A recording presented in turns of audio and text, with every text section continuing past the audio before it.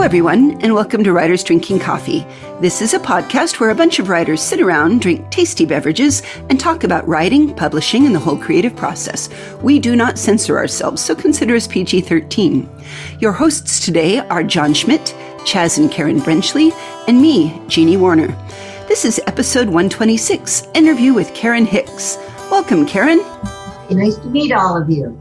Oh, we are so glad to have you here today. You have written a wide variety of topics.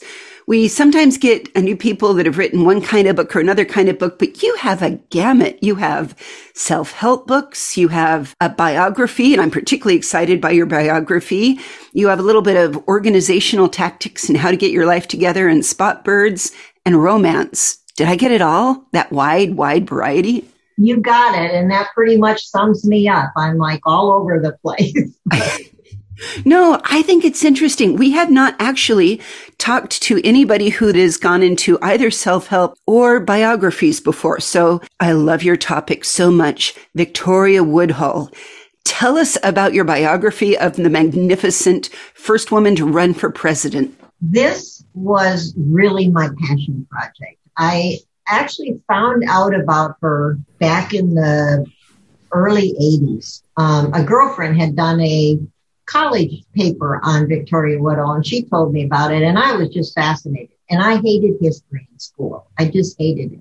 But I started researching. Of course, this was back in the day, you know, where you had to go to the library and look at microfilm and all that kind of stuff. We didn't have the internet to make it easy. Everybody on this podcast remembers those days. Oh my gosh, it's such a different world now. And so I started, and I was getting so much material. And then the hard thing was, how do you condense that into something that's, you know, presentable? And I started, in that one especially, I made spreadsheets. I did Excel spreadsheets. I did it by the people, where they were, you know, on the date, and what they, even their own words and their thoughts on different keywords, you know, there's topics and stuff. And I put together all these different spreadsheets, historical things that happened, so that I could look and say, okay, on this date, this happened with Victoria, but this was also happening in New York at this time, and she was reacting to that. And so I was able to get a big, you know, amount of material to work from. And that's kind of how I do it too. I get a lot of material and then I start cutting. Well, how did you organize it? Is it chronological, or where did you decide to start telling the story? Well, through several false starts, quite frankly. I first wrote it, the story, as a 13-episode limited series, because I was living in LA then, you know, and writing scripts and that. And so I did that and I, you know, nobody wanted to do that. So then I decided, okay, we'll condense it down. So then I did a 6-hour miniseries. And again, you know, it just wasn't happening. And so I just said, well, okay, I'm going to put it into a book. And again, like I say, several false starts, but it just kind of started all of a sudden when I decided to do a book and I started laying it out. It just kind of fell in place from somewhere in the universe that came through me. What was your favorite thing you learned about her? Oh, boy. I mean, I love that her running mate didn't even know he was her running mate at the time. I know. I think that she ran on the platform of free love. Which was that, you know, the government, it's impossible for the government to regulate anybody's heart, you know, so they can't tell you who you should love and who you shouldn't love, which again is a relevant topic even today. You know. What year was this? For Victoria? Yeah. 1872. And she was running on free love. Yeah. That's adorable. I know, right? I know. Can you imagine? And of course, you know, it was funny because when I originally started, I was going to put this into a book. I thought, well, maybe I should just take her life and take it, but extrapolate it into modern times and how she would be. And I realized she was just too outrageous. Even, you know, for modern times, she could just be herself and she'd still be outrageous today. Yeah. She was just something. She was one of a kind, let me tell you, but she was very smart. You know, she was on Wall Street. She had her own newspaper. It was like, you know, you close that door to me. Okay, I'm going to just go and open it and go in by myself. I loved her creativity that way. I mean, I always imagined her being a one-act play. Like I went to go see John Leguizamo do History of Latin America for Morons, which everyone should see, because I learned a lot about things I didn't know about Latin American history. But she could so much introduce so many, especially if somebody was willing to go and wear the whole crinoline and come out and say, when I'm born, you can't do any of this shit. Well, and back then, I mean, women were property of men. They could beat them as long as, the term rule of thumb that you've heard, that came from the fact that back there, the law said a man could beat his wife as long as the stick wasn't any bigger than his thumb or, the diameter of his thumb. So how thoughtful. Yeah. I know. And she was like, she refused to do that. She said, this marriage isn't working out. She had a husband that was a drunk, so she said, I'm going to divorce him. They try to say, you can't get divorced. Well, I'm going to divorce him. Good for her. And it's like, women have rights. She was actually the first woman to address Congress, the House of Representatives, and went in there and said, read the 14th and 15th Amendments. We already have the right to vote. It doesn't specify that it has to be men. It's true. She wanted people to say, just exercise your right. And that's one of the things I love so much about her, is pointing out that you have these rights. You should do them. I also love that she had obscenity charges against her, but really that went all the way through, modern comedians. I mean, appreciate the marvelous Mrs. Maisel for talking about how many times was Lenny Bruce arrested for saying fuck on stage, or every time. Pretty much every time, but she was anti-slavery, and that was new, and very into civil rights and women's rights. And she had Frederick Douglass was the person that they chose to be her running mate, her vice president. Oh, yeah. And she didn't actually ask him. I think he got signed up first, didn't he? Something like that. Yeah. Well, they voted on him, the Equal Rights Party, who was the party that formed to nominate her. And they voted and decided on him. And I think he didn't know about it, but I guess that's the way they did it back then. I don't know. Yeah. And her first husband, in case anybody out there I'm trying to lure them to buy your book and read it. Her first husband was a doctor when doctors didn't require formal medical education or licensing. Exactly. And the man actually delivered her first baby, and she was like young. I think she was still a teenager. 15, 16, yeah. Yeah, and delivered it. It was cold in Chicago in the wintertime. He left her in an unheated flat after he delivered and tied off the cord wrong. So she was bleeding and needed help. And he went off and lived with his mistress. Yeah. So as soon as she got well, what did she do? She packed up the baby and she went over to the boarding house where the mistress was. And she walked in the door and said, "That's my husband." And grabbed him pretty much by the ear to bring him home. I would have left him there. Yeah, me too. Also, there was such an interesting case that was even brought. If you look at modern, the discussion of marital rape, it is not illegal in all 50 states. Yeah. And she was some of the first one that started talking about, we are not sexual slaves here. I can own and control my own sexual organs. I have a inalienable right to love and to do things and to choose. And I think it's huge. She was absolutely groundbreaking. Yeah, that speech was just absolutely remarkable. So forthright. Yes, I'm a free lover. I have the right to love who I want for as long as I want, and there's nothing you can do about it. Good for her. Yeah. She was feisty. Don't we wish we had that much guts? Oh, totally. Yeah. So if we can get technical for a bit. Sure. And we can talk more about how wonderful she was later, but I'm just curious about the process of publishing a biography. You wrote it first, I gather. How did you approach publishers with it? I just did a little short synopsis in a cover letter and just sent it out, and I got a lot of rejections, of course, and then finally, James down at Sartora, he wrote me back right away and he said, "Oh, I like the energy of this. This is really, I like this a lot." And he went to work and published it right away. So Fabulous. We did hang talk. on. We haven't done a thing yet. What's it called? Oh, The Coming Woman? That Yeah. one? Mm-hmm. Right. Coming Woman. Because that phrase came from her announcement of her candidacy for president, where she, Oh, fabulous. the coming woman, what she will and will not do. Uh-huh. And I like the double entendre of it, kind of. Yeah. Yes, we got that. Yes. Yeah. Well, I went to Mount Holyoke College, the first women's college in the United States, and we were called Uncommon Women. So I like the coming woman. I like that. Yeah, I like Uncommon Woman too.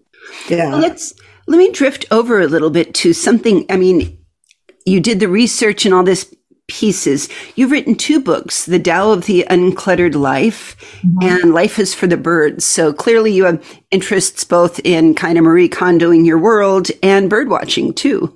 That's right. So tell me a little bit about some of those books, because those are very much, research. How do you put it together when you're talking about it's nonfiction, but it's, meditation, a little bit of hope, a little bit of organization. You've kind of covered a really wide gamut there.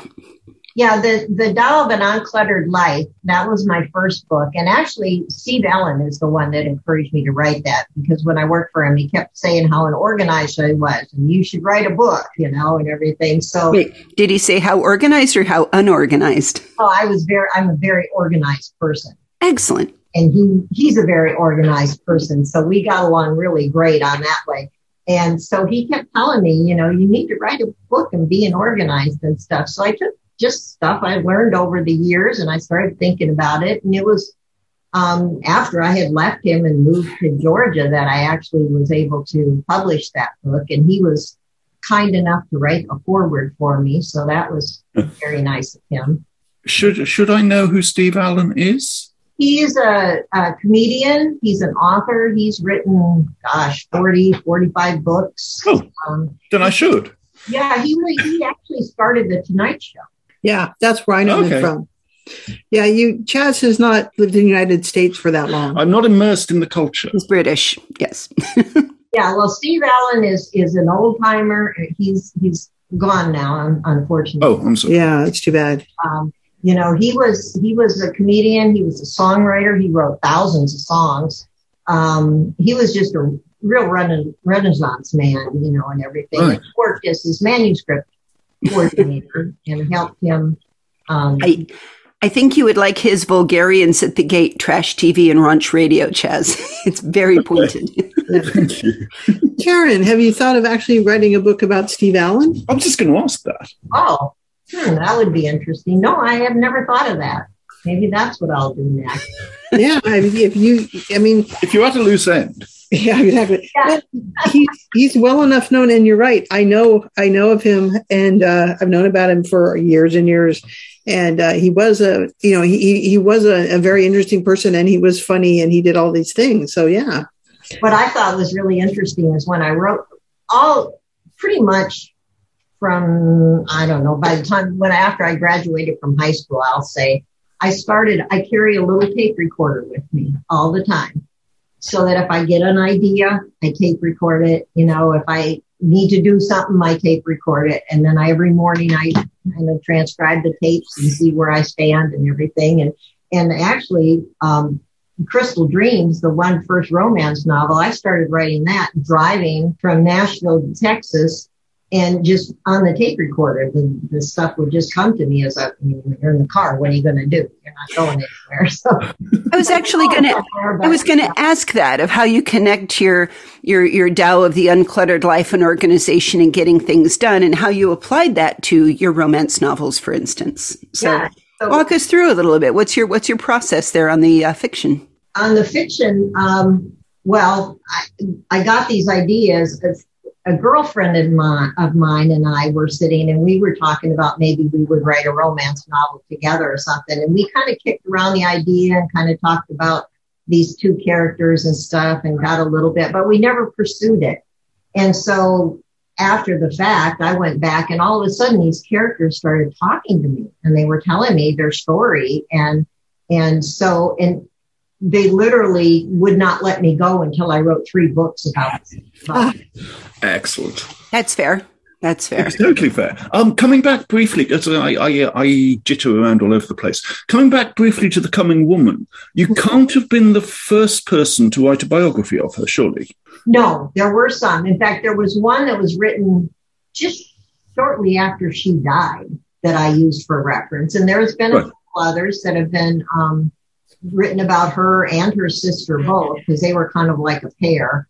Her sister was something else too. Boy, she smoked cigars with the guys and hung out. And she was like, her and her sister used to go and see Cornelius Vanderbilt, who was the big railroad and shipping tycoon, probably the richest man in America right then. And they would hold seances with him and help him contact his mother. And then Tenny started dating him. Well, dating, I don't know, but she, whatever.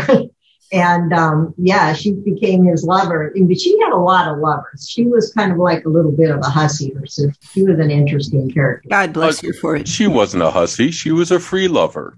There you go. Hussy complimentary. If you state it right up front, just like Darwin's grandfather, no one can claim you're a hypocrite. So. Oh. But that's what I loved about them. I loved that they were just out there, and they But did you? I'm sorry, I'm getting technical again. Did you read all the biographies you could find? I did. Right, and I mean, that didn't interfere with your own process of figuring out what you wanted to say about her and how you wanted to say it? And no, because most of them were written as biography. Yeah. I wrote mine as a novel. Oh. Okay, we haven't said that yet. Yeah, I wrote mine as a novel. So you're not reading it as a biography, as a fiction thing. You're reading it as a novel. Right. Okay, cool. Yeah, and that's how I separated myself. And as far as all the other ones, yes, I read them all. And what I did is I culled from them, different things that they had done for my spreadsheets. And then what I used and didn't use or whatever. Right. Okay. Did you actually get into like the Mrs. Satan? Because that was always one of my favorite lines. Yes. Yeah. In fact, when I originally wrote it, I was going to call it Mrs. Satan and Her Sister was my original title. But there was another one, called that. Really? Who called her Mrs. Satan? They did back then. Thomas Nash was a big political cartoonist back then. Okay. Yeah. He's the one that came up with Uncle Sam. And he's the one, I think, that came up with Santa Claus, the image that we have in America. And he pretty much dubbed her Mrs. Satan. He did a political cartoon of her and dubbed her Mrs. Satan. She got a little bit of the same treatment as, historically George Sand did over in Paris. Yes, absolutely. Of the, no marriage is safe from her. She is a wicked, wild woman. And yeah, I like that you made her human, though, and that's important. So that she was just a gal, trapped in tough circumstances, discovered she was married to a complete humbug. And what did she do? Well, you can suffer in silence, or you can go do something about it. So you made it a story of a gal who's just trying to get by, that has a few dreams and a little bit of fire in her belly, and I love it. Exactly. And then, and then she went to New York. She had a vision of a house in New York that drew her to New York, and she found the house just as she had envisioned it. And she got married again to a Civil War colonel, and he was very supportive of her. He was like, in fact, he loved her till the day he died, and she ended up cutting him loose eventually. And she actually ended up moving to England in her later life and married very wealthy and became one of the head people who owned one of the biggest banks in England. Really? Yeah. What date was this, roughly? She died in 1920. Gosh, it's been so long since I've done the book now. Let me think back. She died in 1929, I think. 1928. Right. Which bank? I'm going to say, well, you have to read the book to find out all about that. Excellent. I can do that. I'm just curious because my grandfather worked for one of the major banks of England, and it would be lovely if it was the same one. You should know that too. It's like, what's his name? Martin. His name was Martin. His last name was Martin. Okay. her last husband. Now, you also have, so not just novels, you've written a collection of short stories. Yes, and that's one of my favorite books. I had fun with that. And they're all, I don't know if you looked at any of them, but they're all kind of like with a O. Henry twist to them. A little bit. It's called The 12th of Never and Other Stories. Now, I understand I was looking in your website, the Where's George story was an actual real life case? Yes, I saw an article in the national paper, the National Banner, when I was living there, and about this man who disappeared. And this story just fascinated me. And so I started researching. I drove the roads that where they said he had gone and where he had disappeared and all this. And I contacted the lady who had written the article for the newspaper and talked to her. And I actually ended up getting Unsolved Mysteries involved. And they actually came to Nashville and did a story about it. Oh, wow. Based on, the short story that I wrote about it. So, yeah, it was just, and they never did find him. They never found out what happened to him ever. And his wife was just the sweetest, such a sweet old lady. Oh my God, she was just a honey. And I just felt so sorry for her. Yeah, but what if she was the one who did him in? She had gone to Ohio. She had gone to Ohio to visit her family. Okay. When it happened, and he was on his way to pick her up. And that's such an obvious alibi, though. It's got to be worth it. Yes. Oh, yes. Well, this was this at a time, I mean, when we're talking about free love, there was a time where spousal murder was fairly high because nobody got divorced. And it is a coincidence, I'm sure, that when divorces become more reasonable, accepting, and everybody does it, spousal murder rate has plummeted since that became okay. I'm not married. So, well, this happened in like the late 80s or something, but they were just a sweet old couple. He had been a minister of a church. And then when he retired, he was an old man. I think he probably had Alzheimer's, got, or dementia or something kind of hit him, and he just wandered away. It was just, So you like mysteries is what I'm just, in one way or another, investigating somebody in the past. These are all kind of mysteries, aren't they? Yeah, I guess they are. And I read a lot of mysteries, which is really interesting. Are there mysteries in your dream series as well? Well, kind of, but not really.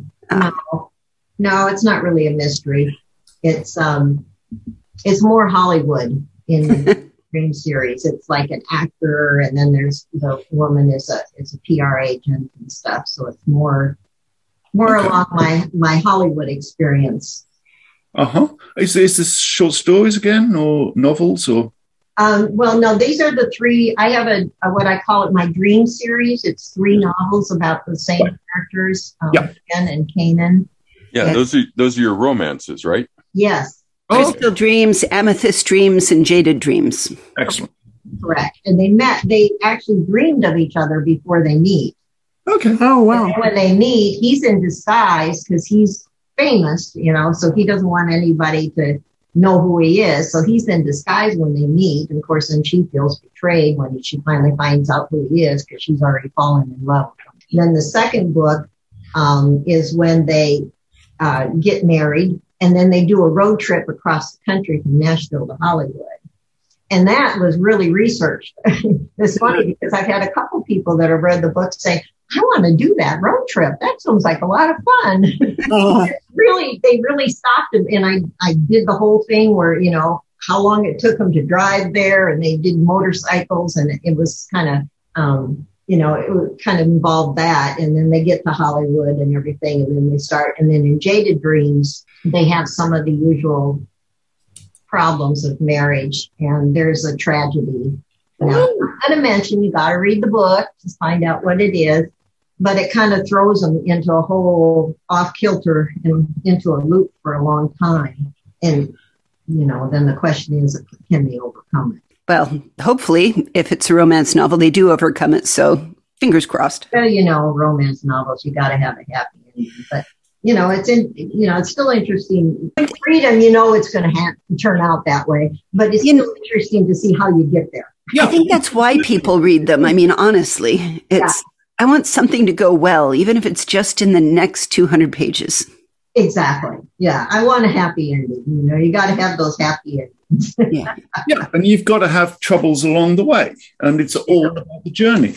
And growth, and learning about each other and that, and he is a quarter Hopi Indian. So I used a lot of shamanism and stuff in there too. Oh, cool. Another little twist for it, to do the, when he's studying, like in the first book, he has a mentor that he goes and studies with and all this and learns all this stuff. And then, he kind of teaches her some of the rituals and stuff that they do. And so that was kind of interesting to learn about too.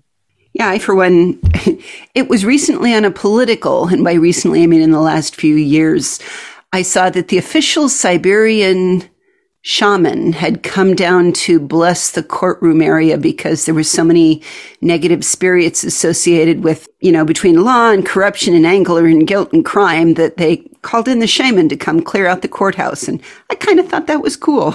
It's extremely lovely. Plus the fact that there was an official Siberian shaman.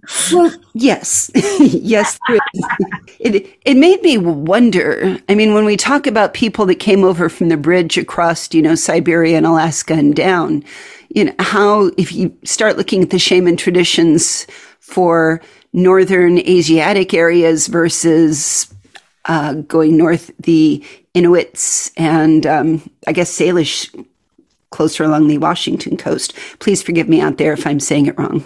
How related are they? How close are they in traditions? It is a complicated calculation relying mostly on the fact that our ethnography of shamans kind of sucks. But one of the big things is that they are all, it's a mystical tradition often involving a drum trance and occasionally psychedelics. The drum trance you can do anywhere. The psychedelics are kind of area dependent. You don't get the same mushrooms anywhere. Coming all the way back around, you're talking millennium of history too. So the shift over time is quite large. Absolutely. But the best headline I ever saw was apparently Alexander Gabashev went to walk 8,000 kilometers from Yakutsk to Moscow in order to expel the demon Vladimir Putin.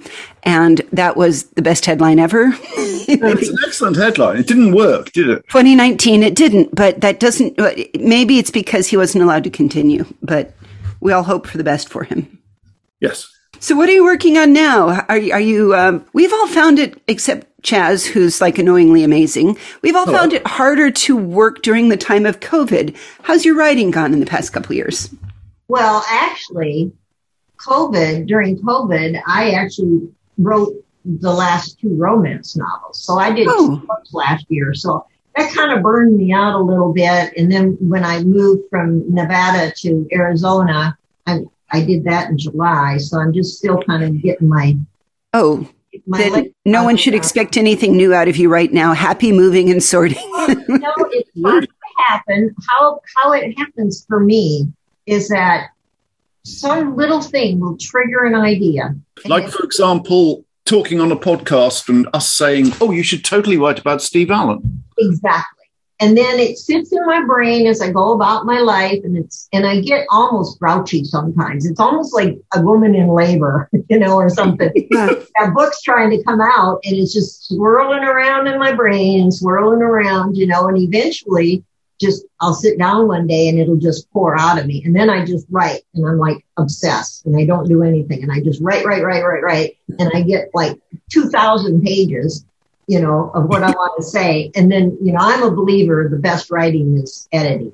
And then I go back and start editing and cutting and, and reshaping and yada, da, da, da. So how much time do you spend researching beforehand as against the actual writing of that first draft? Well, like on the Victoria Woodall project, I had to do a lot of, I researched for years. Right.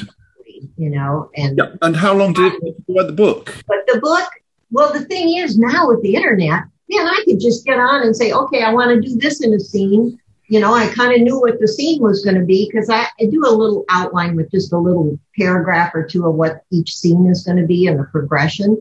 So then I go, okay, I want to do this thing. Okay. And then I hop on the internet and do my research and, get what I need for that. And it is faster that way. Simultaneously.